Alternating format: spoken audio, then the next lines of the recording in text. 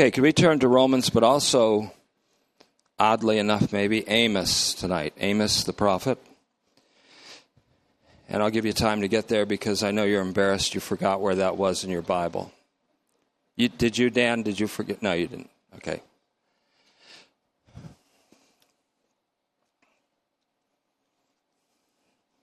There have been many times from this pulpit I've announced the departure from this life of many of your loved ones, and tonight I have to announce to you that my mom is now face-to-face with our Lord, and I appreciate your prayers for her in the last days of her life. She was struggling on a lot of areas, but her passing was remarkable, and she was seated in her favorite chair, having sherbet, and my sister who has been joined to the hip with her for the last year or so, almost every day and night, was with her, and my other sisters joined later, but she just bowed her head, and that was it. She's answered my prayer, because my prayer for my mom is that he would show his great compassion to her,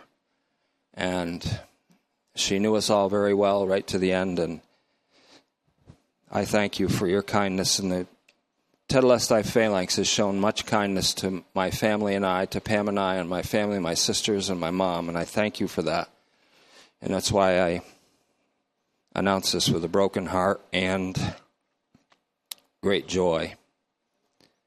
My sister told me today, and I didn't know until today, that for 3 days before she went, she kept telling Becky she was going somewhere. And she said she had a smile that she'd never seen on her face before. It was a beatific, because she always used to like to go out with my dad, and she still, a couple of weeks ago, went to the American Legion to listen to big band music. She had to do that. That was, besides church, that was, and in fact, she laid out her best church clothes and said, I'm going someplace. And Becky had to put them back and say, Mom, there's no church tonight, But she's in church now. She's the first person I knew, and I've known her for 66 years, and I've never known anyone that could equal her graciousness and her gentleness, her sweet spirit. And I just realized how blessed I was to grow up with a mom like that. And so she was full of grace while she was here, and she's full of glory where she is now. There, as the scripture says, the name of the holy city is the Lord is there. And there, she's full of glory. And I told my sisters that she's dancing with my Father in the light of the glory of her Savior. And just wanted to announce that to you tonight. We're going to be having a service that she requested, but it won't be until January 10th down in Florida, and the parish has allowed me to speak for 5 minutes, so I'm asking you for your heartfelt prayers for that. That's going to be a message that's going to take at least 5 hours of strength to get through 5 minutes, so I appreciate that. But again, thank you for all of your kindnesses you showed to her while she was here, and to me and to my family. Father, we pray tonight, and I pray personally, Father, and I thank you as I bow the knees of my heart, my mouth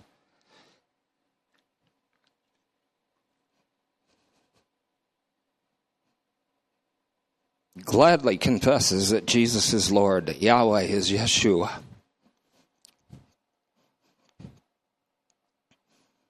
And Father, I joyfully present myself to you for the duration of my days here, that I may make known your Son as you have made him known to me. And I thank you for this Word of God family, who are meaning more and more to me as days go by. And we thank you for this privilege. May the thoughts of our heart, and may the meditations of my heart and the words of my mouth be acceptable to you, Father, and pleasing to you. And I present my body to you as your willing slave, because you are the King of Kings. And slavery to you is the greatest freedom imaginable in this world. And we thank you for this freedom. We pray that the word that we receive tonight will be embodied in our living before you, and that it will make us free, and it will make free those to whom we speak in this world, and those with whom we converse, and those with whom we associate, and even those who are enemies of our message. May we bless those who persecute us, speak highly of those who slander us, and do extraordinary acts of grace through your Spirit toward those who are embittered. And we pray that you will, in fact, pull from the roots out any toxic roots of bitterness that are keeping people from receiving the message of your universal kindness and grace and mercy in Jesus Christ. We ask this in his name. Amen. There are several things that I'm thinking about with Romans, and this one has really captivated me because it's very personal to me about what it means to be a slave of Christ Jesus. And so tonight I want to speak upon the implications of the phrase that Paul opens Romans with, because they reverberate throughout not only Romans, but throughout the whole New Testament. The implications of the phrase, Paul, a slave. Part 3. We've shown how that had great impact on the Roman Gentile believers in Rome, because they were very aware in an honor and shame culture of the masters and slaves, of the slaves that were scattered throughout Rome and who were taken slaves by military conquest, and some of whom were imperial slaves who had great promotion in the Roman Empire, and how there's a great rift between the many churches in Rome, house churches in the suburbs, tenement churches in the slums, churches among the bureaucratic imperial bureaucracy in the workplaces. There was terrible fracture between those who were called the weak in faith, who judged those who were the strong in faith who despised those who were the weak in faith, and they attacked each other for their liturgy. Some were too ritualistic. They kept days, they kept holy days, they kept certain diets. They were despised by those who didn't feel any need to do that. There was a tremendous fracture, as there is today in contemporary Christianity.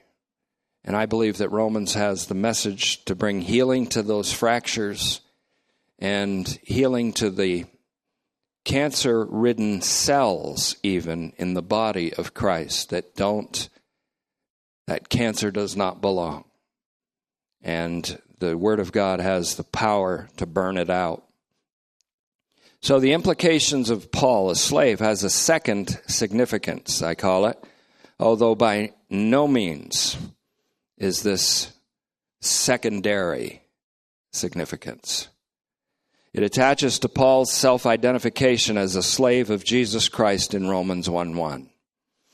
Jewish Christians in Rome and the Gentile Christians who had an intimate association with the synagogue, and there were many, they were called God-fearers, Gentiles who gravitated toward the synagogue. They saw something of great value in the practices of Judaism. They were attracted by the God of the Jews, the God of Israel, the true God of Israel. And they would know from their attachment to the synagogues, as well as many of the Jewish Christians would know, the significance that the term slave related to the prophets of Yahweh in the Old Testament. They were called slaves. And that's why Amos 3:7 is so significant. We usually look to Habakkuk chapter 2 and verse 4 as the key signature verse of Romans, and we're not far off to do that. The righteous one shall live by his faithfulness. And of course, that's Jesus Christ. And he lives in resurrection, following his faithfulness to the death of the cross for all mankind. And the righteous one lives by faithfulness, and we live by the faithfulness of the Son of God. Habakkuk 2:4 then is one of the signature verses that applies to Romans. But right in this first phrase of Romans, we also have, I think, a very significant allusion to Amos 3:7, with Paul saying, a slave of Christ Jesus. We ought to stop right here then and consider that the astute Jewish Christian readers or auditors, and they did probably more read or hear than read Romans, the epistle, people like Prisca, Jewish Christians, and Aquila, and people like Miriam, as we read about in Romans 16, they may have already detected an allusion to Amos 3:7 here by that interpretive technique that we taught so extensively in Revelation called Gezerah Shawa, which is when in exegesis a word or a phrase, we call it maybe a catchword, a catchphrase, or a keyword or a key phrase, triggers an echo or triggers the memory or reminiscence of another verse, and there is a corollary or a correlation between those verses. Gezerah Shawa, and we have that with the word doulos for slave, because in the Septuagint translation, the LXX we like to abbreviate it as, we have this in Amos chapter 3 and verse 7. Because the Lord God, and please note that is the most profound and the most complete address of the God of Israel here. The Lord, Elohim, or Yahweh rather, and God, Elohim, both Yahweh and Elohim are used here. Because the Lord God will definitely not do anything. There's a strong emphasis here. The Lord God will definitely not do anything without revealing. And here we have, I think, the catchword that is the most powerful interpretive tool that we have for Romans. The word is apocalypse, A-P-O-K-U-L-U-P-S-E, apocalypse. Let me spell that a little better. I'm just a little off base a little tonight, but A-P-O-C-A-L-U-P-S-E, apocalypse. And that, of course, is apocalypse. Stunning, shocking, universal disclosure of Jesus Christ is what we're dealing with here. Because the Lord God will definitely not do anything without revealing, that's apocalypto, his counsel. Counsel here, paidein, in the Greek translation, is sometimes translated secret, in the sense that God lets the upright or his prophets in on his secret counsel. Proverbs 3:32 says, he reveals to the upright his secret counsel. His secret counsel relates to his mystery. And I hope to bring something about that on Sunday morning. The mystery. A lot of times I've found scholars sort of pass over it. Exegetes kind of stiff-arm the term. And some people mistranslate the term mystery, but it's a profound interpretive key to Romans. And not only Romans, all of Paul's epistles. Because the Lord God will definitely not do anything without revealing his counsel. And that means his secret counsel. It's sort of like, come on in here into the secret holy of holies, and I want to whisper to you what I'm going to do. And he tells Abraham what he's going to do. He says, Abraham is my friend because I tell my friends what I'm going to do. Abraham was a prophet, and he was a friend of the Lord. And so the prophets were friends, and he would call them into his secret chamber. And so because the Lord God will definitely not do anything without revealing his counsel to his slaves. There it is, the word. Paul said Paul a slave. He wasn't just saying it to relate to the Gentile Christians in Rome who considered themselves the strong in faith, but he said it must have had terrific reverberations in the Jewish Christians in Rome, who would have immediately perked their ears up and said, a slave of Jesus Christ would mean, first of all, that Jesus Christ is the Lord God. And it would relate, secondly, to the fact that Paul is a slave or a prophet. He's identifying himself. He's aligning himself. He's in continuity with the message of the prophets because he is a slave of Jesus Christ. He is one of the slaves or prophets of Yahweh Elohim. So there's a continuity. And we know there's a continuity there because in Romans 1:2, it is all about God's Son. His announcement, God's announcement to the world is all about his Son. And the gospel is found where? In the writings of the prophets. And this is also found at the very end of Romans in 16:25 and 26. The mystery, the revealed mystery, the gospel, the preaching of Jesus Christ, which is found first in advance in the writings of the prophets. And so Paul aligns himself with the prophets and calls himself a slave of Jesus Christ. Here, then, right in the first phrase of Romans, we have a profound disclosure.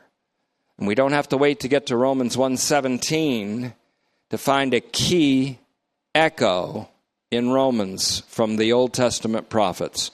And of course you remember, and I think God struck this note for us, apokatastasis in Revelation.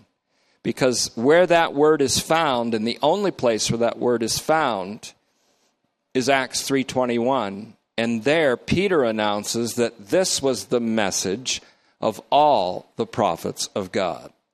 Paul is aligning himself, therefore, with the prophets, and in aligning himself with all the prophets of God as the slaves of God, to whom God reveals his secret mystery or his mysteries.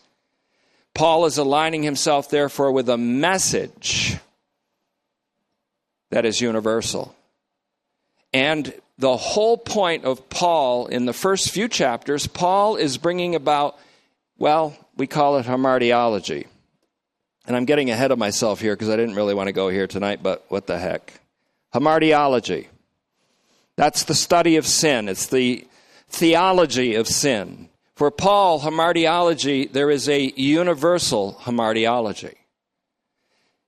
And that means that all have sinned. Not only all have sinned because all are in Adam, but all have responsibly sinned. The whole of the human race is sinful throughout. And this universal hamartiology sets us up for Romans 5-8, a universal soteriology. A universal salvation rooted not in the faith of man, not in the personal decisions of people to believe, but in the slavery of Jesus Christ to his Father, in the obedience of Jesus Christ as a slave to the extent of death by crucifixion. And if Paul can show so dramatically, and every time he quotes from the Old Testament, he quotes from passages in which there is a distinction between the wicked and the righteous, the wicked and the righteous. And you know what Paul does every time? He drops the distinction and shows everyone is wicked. Because he's revealing something that only popped in the New Testament. And that is that the line of righteous and wicked runs through us all. It isn't I hate Esau, so he goes to hell, and I love Jacob, and he goes to heaven. Jacob and Esau are twins in all of our wombs. The line runs through us all. And the old man has to be put off. The new man has to be put on. The line runs through us all.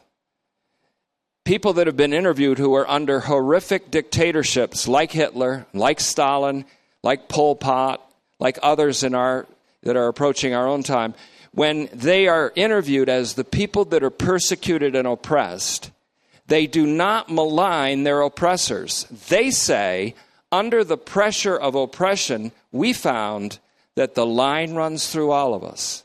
The things they did to survive, and to survive meant to betray, the things that they did under that pressure of which they are terribly ashamed, showed that it wasn't just the horrible, bestial dictator that needs to go to hell, but the line runs through us all. The righteous and the wicked are separated in a judgment of salvation, a salvific judgment. So Paul is doing this because he's trying to get at a situation in Rome and a situation in our own time. Prove the universality of sinfulness. And let people experience that truth of a universal hamartiology. I guess there's a TV show called This Is Us. Well, if you read Romans, this is us. All sinned. All fall short of the glory of God. This is us in sin.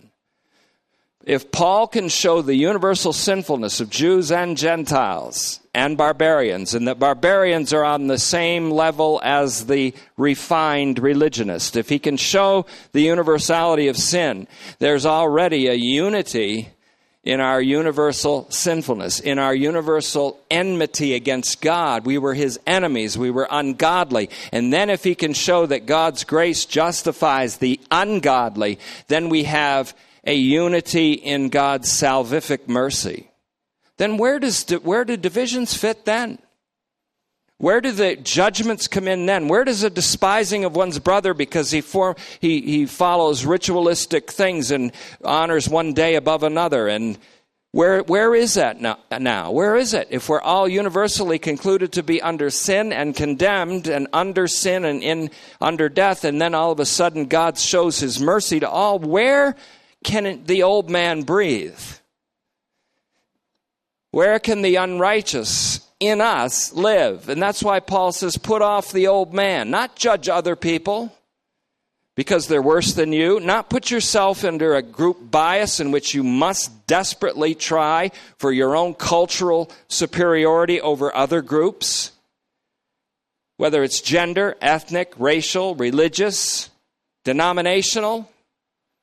This is the disaster of our time. Group bias multiplied by thousands. And so in a culture of honor and shame, we have a great feeling of superiority when we see people who have sinned in the past and they come up on the television now. This one and this one and this one. Shame, shame, shame. And what we do with that shame is look at that shameful person and we feel honored to not be so shamed. We need to take a very good look at something that the Supreme Court would unanimously call obscene today. And that's a crucified Savior on a cross at Calvary. Shame, obscenity, ungodliness. And that revealed ours, the whole human races. But then look at resurrection and see the honor and the glory given to that man, that crucified man. For he was exalted and given a name above every other name. I'm glad to be his slave. And I'm sure not perfect at it, because there's days when I buck against his control and his loving influence. And who doesn't? If you don't, then perhaps it's your time to go to heaven.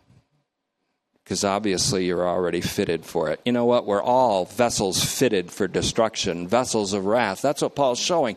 Wrath is what we all are fitted for. We were all the children of wrath by nature. But God made us alive while we were dead in sins. You see, once we realize universal hamartiology, and then we realize the universal soteriology, then there is a possibility for unity. And if there is unity, then there is the greatest possible momentum and impetus for mission and for the gospel to go forth where it's not been heard, not received before.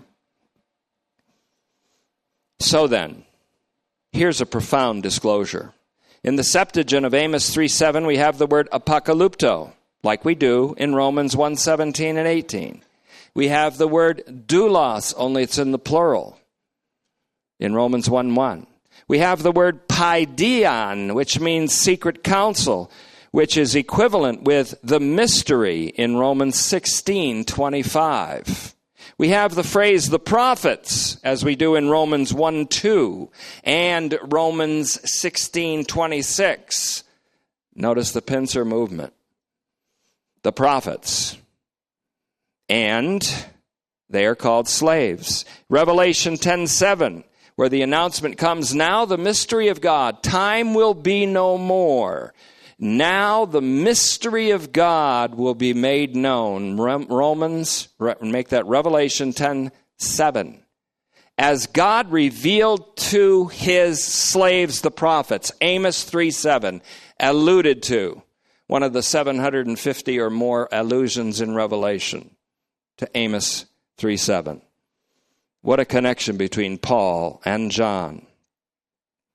And so we have mystery shown again by its use in Revelation 10:7, where the scripture speaks of the mystery of God being completed as he announced through his slaves, the prophets. In short, the word doulos then carries enormous connotations. The attentive Jewish Christian readers, as well as the well-taught Gentile Christian auditors of the Epistle to the Romans, many of them slaves themselves among the Gentile Christians, may well have picked up on this and appreciated it. Most importantly, the alignment of Paul with the prophets of the Lord God shows that he has received by divine insight, apocalypse, into the mystery of God. And as a result, he has submitted to Jesus Christ as a slave, making Jesus Christ equivalent to the Lord God. Paul, a slave of Christ Jesus, is like the prophets who were slaves of the Lord God. There's a continuation, a continuity. The Bible is a single narrative. It is, if you want to go into bibliology, the Bible is a single master narrative. It coheres as the depiction of Jesus Christ and his universal saving significance. It coheres together in the announcement of the world's sinfulness, universal sinfulness, but it also announces with stark audacity, there's the Lamb of God who takes away the sinfulness of the world. He takes away universal sinfulness. That's what Romans is all about. Romans 1-4. Romans 1:18 especially through 3:20. And by the time we get to 3:19, the whole world shuts up. The whole world shuts its mouth. And then we have a prelude in Romans 3:21 through 31 of the heart of the message. All of this is to get at a local problem, and a problem that's contemporary to our own times too. So, in short, this word has significance throughout Romans. Doesn't mean I've stalled in Romans 1:1. It means that I've seen a tsunami go throughout all the way to Romans 16. Many scholars, I might as well tell you, this is Thursday night, you're a grown-up audience. There are many scholars that are the best I've read. Some of them say Romans 16:25-27 is inauthentic. Some say it doesn't belong there. Others say it's a postscript, but it belongs after 14:23. Others say it's a postscript or something Paul wrote, but he stuck it in Romans 15:33. Many of them say it doesn't belong where it belongs. I say that not only does it not belong, it belongs very much at the end of Romans, but more than that, I believe Romans 16:25-27 to be the crown of the collection of all of Paul's epistles. which are what? The proclamation of Jesus Christ according to the apocalypse of the mystery of God. And if you want to go all the way back to an early epistle, like Ephesians 1:10, realizing that that mystery of God is God's intention to recapitulate, and that doesn't just mean redo. It means transfigure and transform all things in Christ.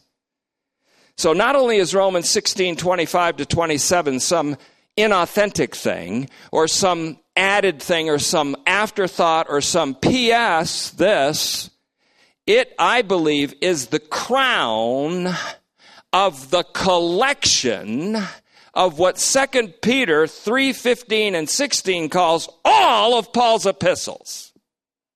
Romans being, arguably, the last and the most climactic. And the pastoral epistles agree with this. In all throughout the pastoral epistles, there is a recognition of great is the mystery of godliness. God, manifest in the flesh, vindicated by the Spirit, raised up into glory, proclaimed in the world, believed on in the world, proclaimed among all the nations. Titus 2:11, also, salvation of God, or the grace of God, has appeared.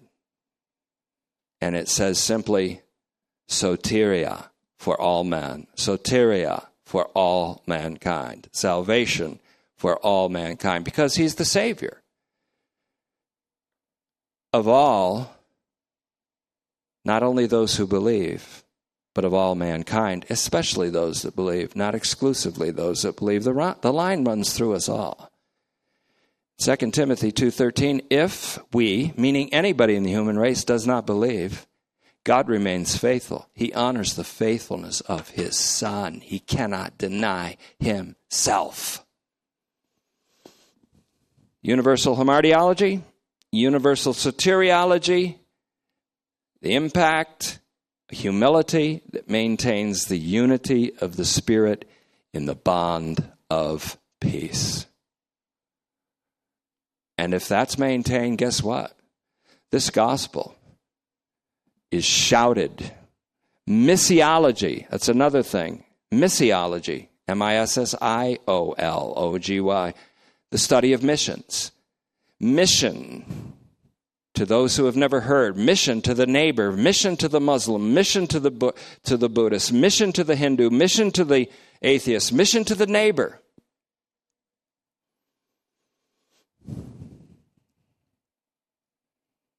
Today I was walking, and it's one of my favorite things, walk around, do the hills. I have a 5H workout program. It's called Hit the Hills Hard with Heavy Hands.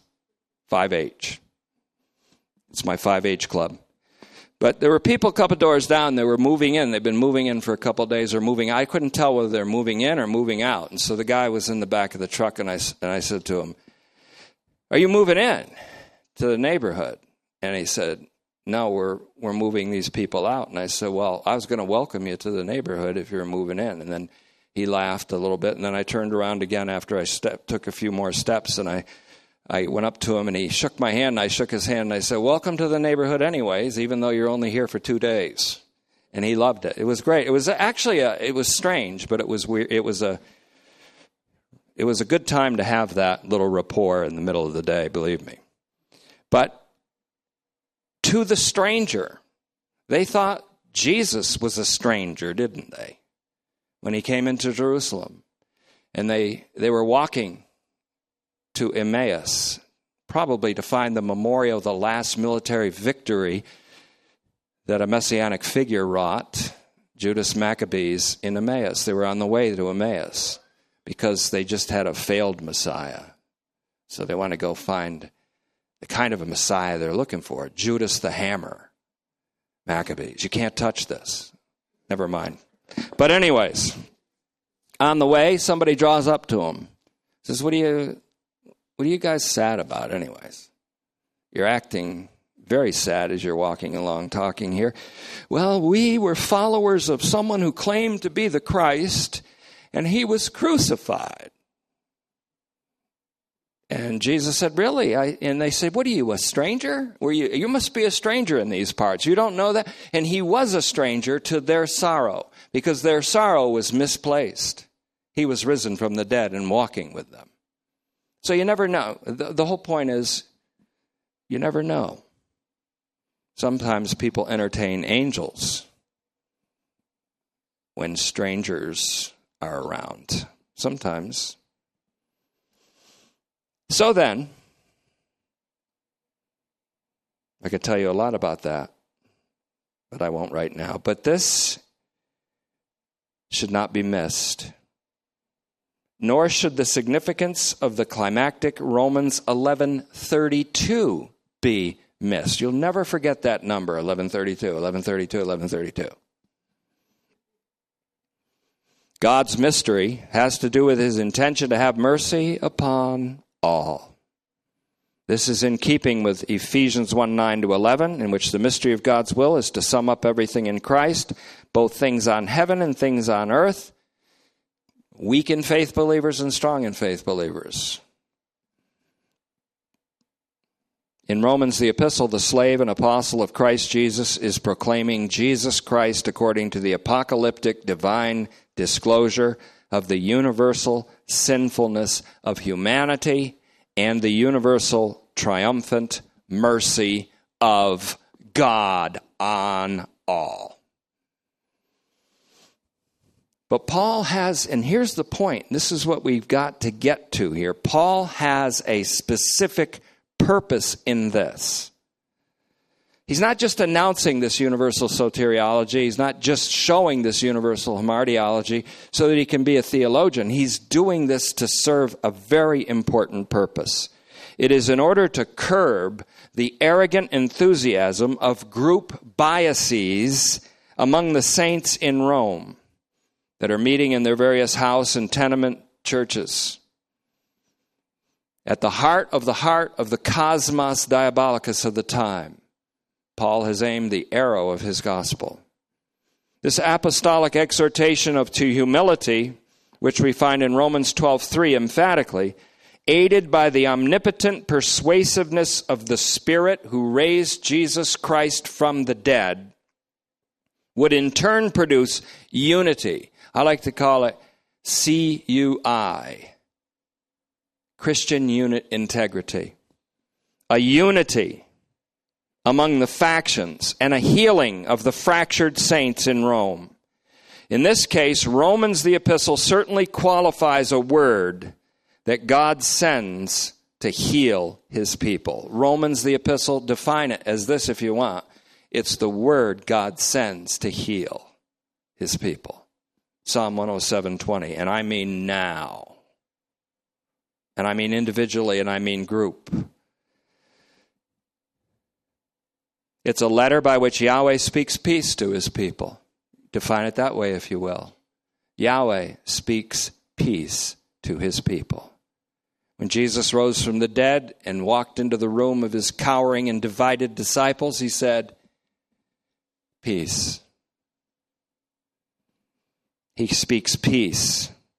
If you know of a situation that is chaotic, bizarre even in its horrific implications, Yahweh can speak peace into that situation. His son was nailed to a tree, and his son was laid in a tomb, and his son came triumphantly forth from that tomb. He can speak peace into your situation. Perhaps the exposition of Romans in this light, then, will have the same effect on the factiousness and the fractures in the body of Christ today.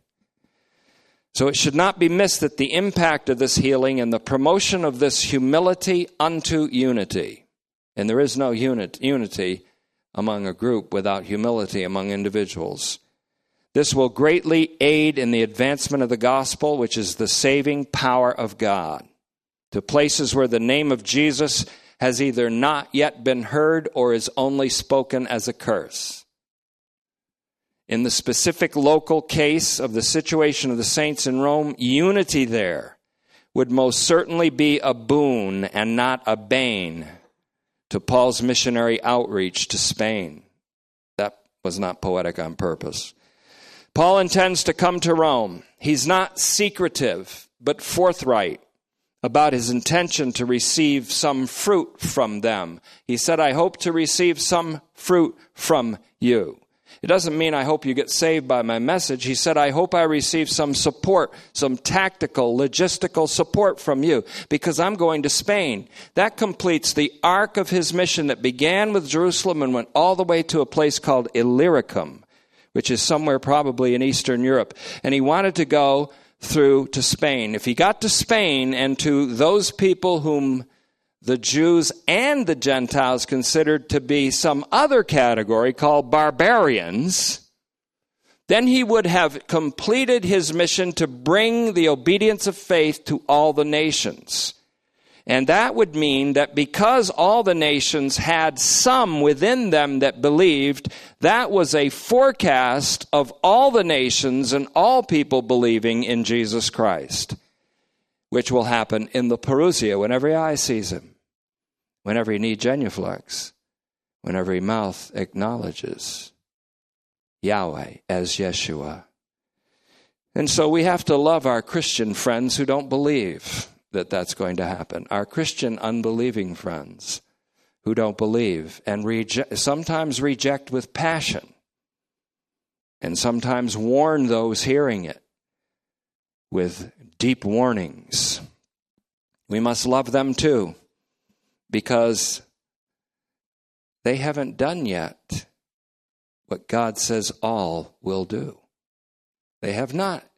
As much as they say they have not acknowledged Yeshua to be Lord, because to acknowledge him as Lord is to acknowledge his universal saving significance. They haven't done it, and they're shocked and amazed that you have. So you love them. If they speak evil of you, or if they speak evil of me, don't speak evil of them. Bless those who persecute. Speak well of them. If they ask you for your outer coat, give them your jacket too, is a metaphorical way of saying, do works of astonishing kindness toward people that are evilly disposed toward you. You'd be surprised what it might do. After all, God performed a rather kind act in giving his Son for a world that was universally hostile to him. So, the whole purpose of the present study called Romans, the epistle, is to show that Paul, the imperial slave of Christ Jesus, proclaims Jesus Christ according to the apocalyptic mystery of God, which is to show mercy to all. And that is in order to address a very practical, particular set of problems in Rome, and by solving them to greatly advance the gospel to those who have not yet heard. Paul quotes Isaiah 52:15 in Romans 15:21 in that connection. It also addresses the problem of the heart of every individual. That in me, that is in my flesh, dwells no good thing. Got to face that before I face there is no condemnation to them that are in Christ Jesus. So this is the very important missiological aspect of Romans. Now, I've told you before, and the more I read this, the more I'm profoundly grateful for this scholar, Robert Jewett. I don't know if that's how you pronounce his name, Jewett. One of the most notable modern commentators on Romans. And I respect the fact that he's gutted it out for 26 years in studying Romans, and then 6 more years to turn a 1,000-page commentary into a shorter commentary for fools like me. The gospel is for the wise and the foolish. It's for barbarians. And I consider myself to be not only foolish, but a barbarian. I'm a barbaric, foolish person in myself. So if there's any refinement, I owe that to my mother. Now, that we must owe that ultimately to the Lord. If any gentleness, if there's any meekness, if there's any consolation in Christ, and there is. And if there's any meekness, or if there's any gentleness, or if there's any patience or faithfulness in us, it's Christ's in us. Robert Jewett is very helpful in showing Paul's practical intent in revealing God's triumphant, universal mercy. I like his stuff so much I can only read about 3 pages and then have to back up and say, wait a minute, I need to take a walk to absorb this. Same thing when I read Fleming Rutledge, especially her last 2 chapters. I cheated. Went to the chapter called Recapitulation. Kind of rung a bell. But Robert Jewett, in his book, and to those of you that are aspiring scholars, I do recommend his book, Romans, A Shorter Commentary. On page 157, listen to this. This is just a section of what I'm reading every day, which is why I just come to you sometimes rather amazed. In Romans 11:32, I cheated, went ahead a little bit to Romans 11:30. I do that with everybody. Karl Barth, Leander Keck, all the people that do these wonderful commentaries. I jump up to 11:32 because if they disappoint me there, I'm going to throw the book away. He says this, and this again is Robert Jewett, page 157 in his book Romans, A Shorter Commentary.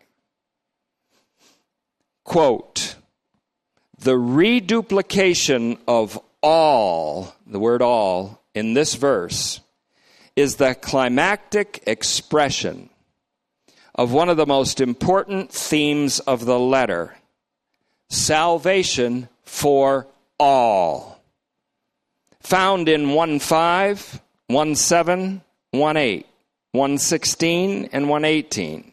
This will be on the website with all the verses, so don't try to get them all. 2:9 to 10, 3:9, 3:12, 3:19, 3:20, 22, 23, 4:11, 4:16, 5:12, 5:18, 6:3, 8:14, 9:5, 9:6, 9:7, 9:17, 10, 11 to 13, 10:18, and 10:26, for example, the word all. As James Dunn, that's D-U-N-N, observes, this extraordinary epigram manages in only 12 words in the Greek, Romans 11:32, in only 12 words to sum up what he takes to be, quote, the principal themes of the whole letter, climaxing in the final, quote, reconciliation of the whole world to God through the triumph of mercy.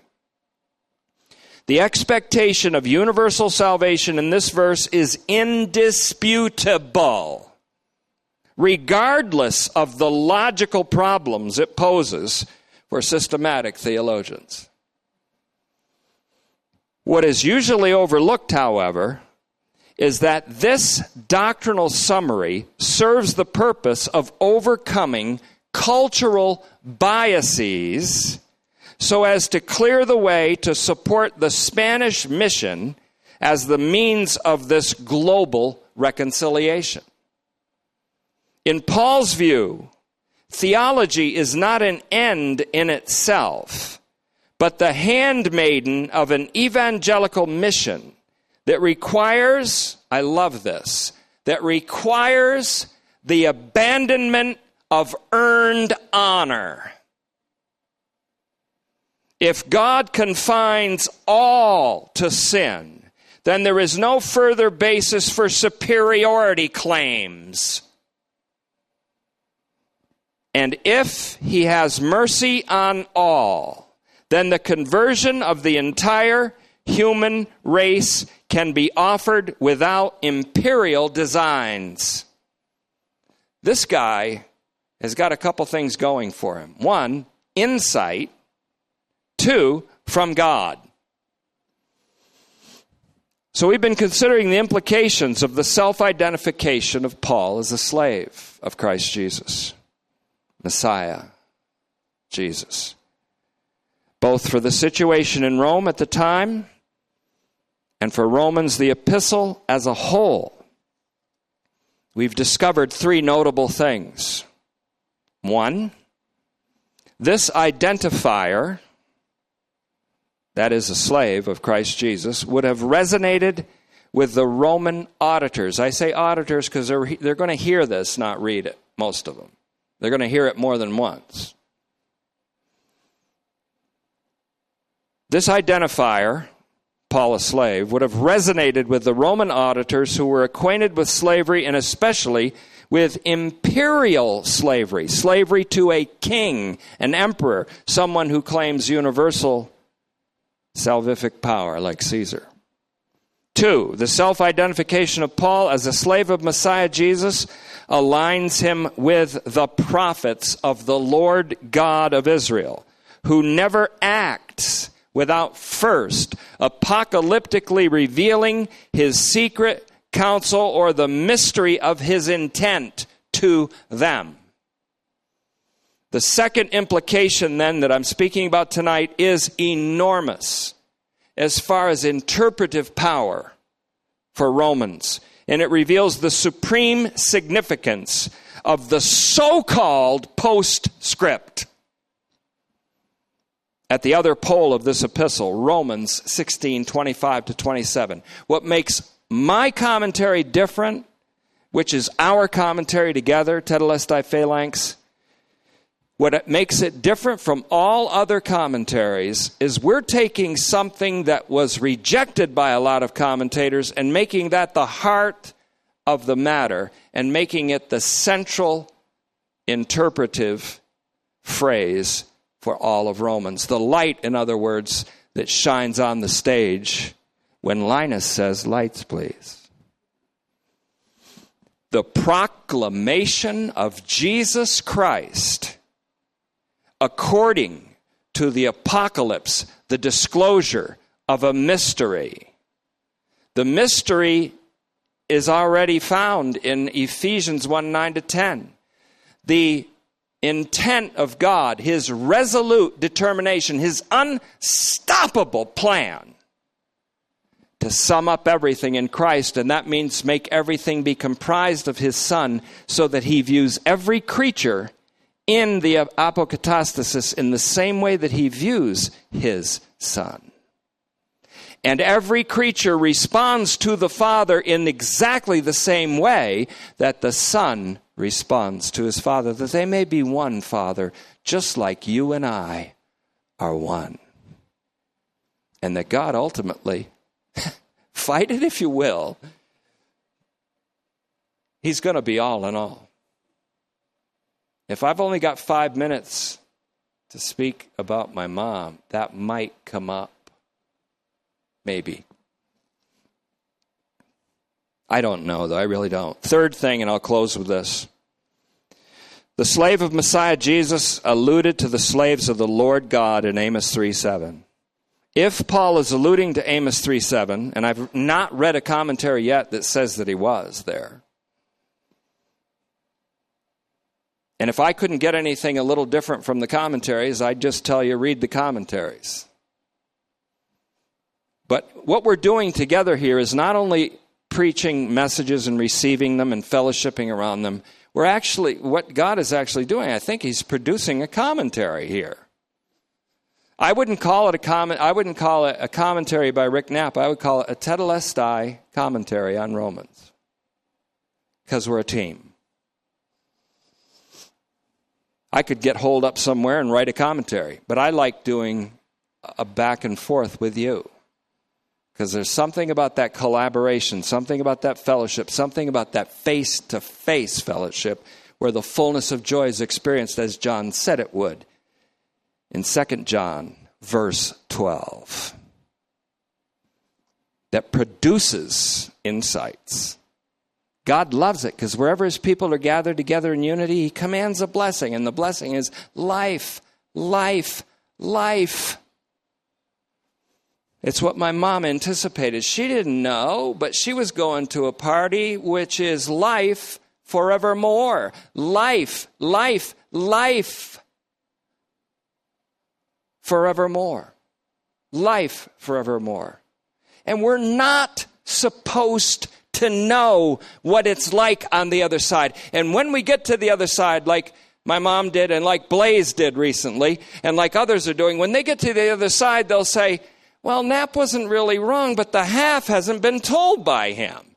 He wasn't wrong, but man, there's so much more than he's, no matter how we say it, no matter who you read, no matter if it's Karl Barth or Marcus, his son, or any preacher, even Paul himself, the half, when we get there, we'll say, wow, that wasn't far off, but man, not even the half was told.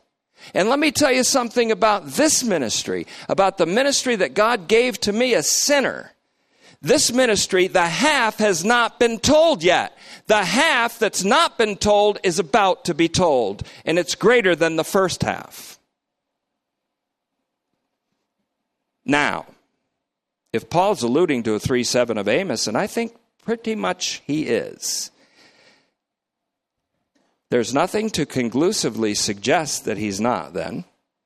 To balance this allusion of Paul with the slaves of the Lord God, Yahweh Elohim, is at the same time to align Christ Jesus or identify Christ Jesus with Yahweh Elohim, the Lord God. If Paul is aligned as a slave of his, as the prophets were aligned as slaves to Yahweh Elohim, that only not makes Paul in the line of the prophets, that makes Jesus Christ identity equal to that of the Lord God of Israel. So if you want to teach the deity of Christ, it comes in funny ways. It doesn't come like Paul coming out and saying, well, this is what the Council of Chalcedon is going to say. He's one person with two natures, and do the whole thing. It's going to come at you in ways like this tonight, unexpected ways.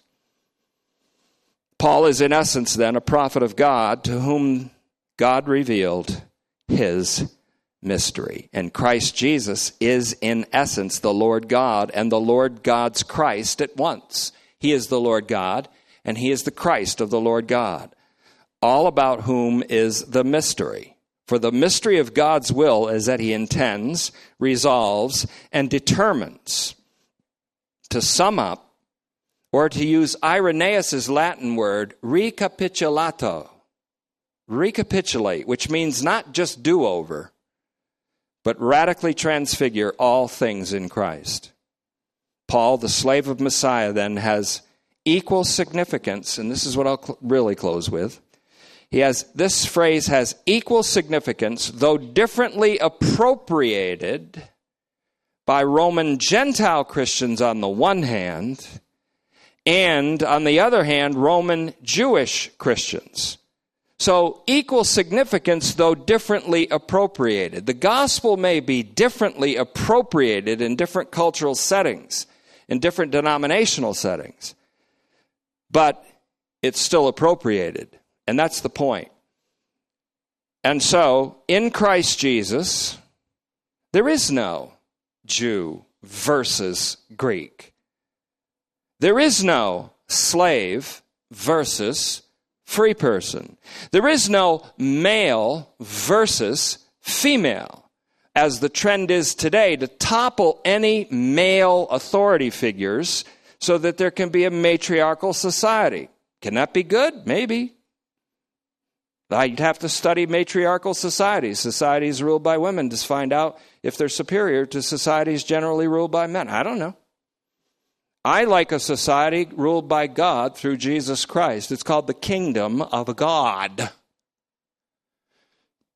Now, in Christ Jesus, there is no Jew versus Greek, no slave versus free, no male versus female, no learned versus barbarian, because even the Scythian,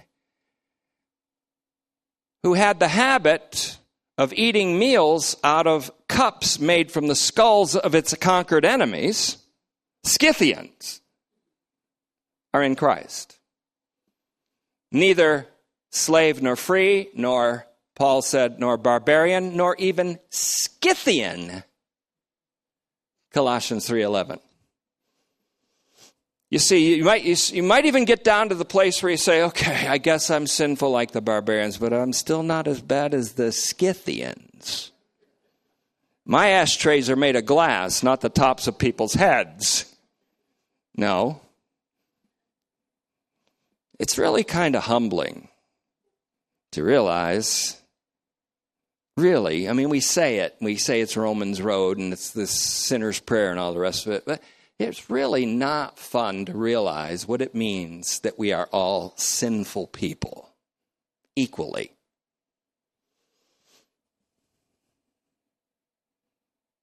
And so, not only is the Scythian in Christ, no insult to the people from Spain, but Paul intends even for the Spaniard to be in Christ. Just kidding. He wants to get to Spain because the Jewish Christians and the Gentile Christians there, Jew and Gentile, consider people in Spain barbaric. But I love what Paul says in Romans 1:14, and it's really as much of a key verse as 1:16. I am a debtor to the Jew and the Greek and the barbarian. So I plan to come to where Jews and Greeks congregate, or not, to receive some fruit from you so that I can get to those that you like to call barbarians. I'm a debtor to all of them. I owe them a hearing. Because I'm called, Paul said, as a slave of Christ Jesus, to bring about the obedience which is faith among all the nations. Because that will herald the coming of Christ, when the obedience of faith among the nations will be the obedience of faith of all the nations. So we thank you, Father, for this opportunity. We see a tremendous explosion underwater in this word, a slave of Christ Jesus. And that explosion has risen to the surface and caused a tsunami wave that has ridden all the way to the end of Romans. And all the way to that glorious Christian hymn, he became a slave, and as a slave, he became obedient, even to the extent of death on a cross. And therefore God has highly exalted him and given him a name above every other name, so that at the name Yeshua, every knee will genuflect willingly. Every tongue will sing praises, Paul says, and acknowledge full of praise that Yahweh is Yeshua, to the glory of God the Father. Meaning that will result in the glorification of God, because he will become all in all. Thank you, Father, that our future is your future, that our future is the future of Jesus Christ, that he has taken us to himself. And we are grateful for that beyond measure.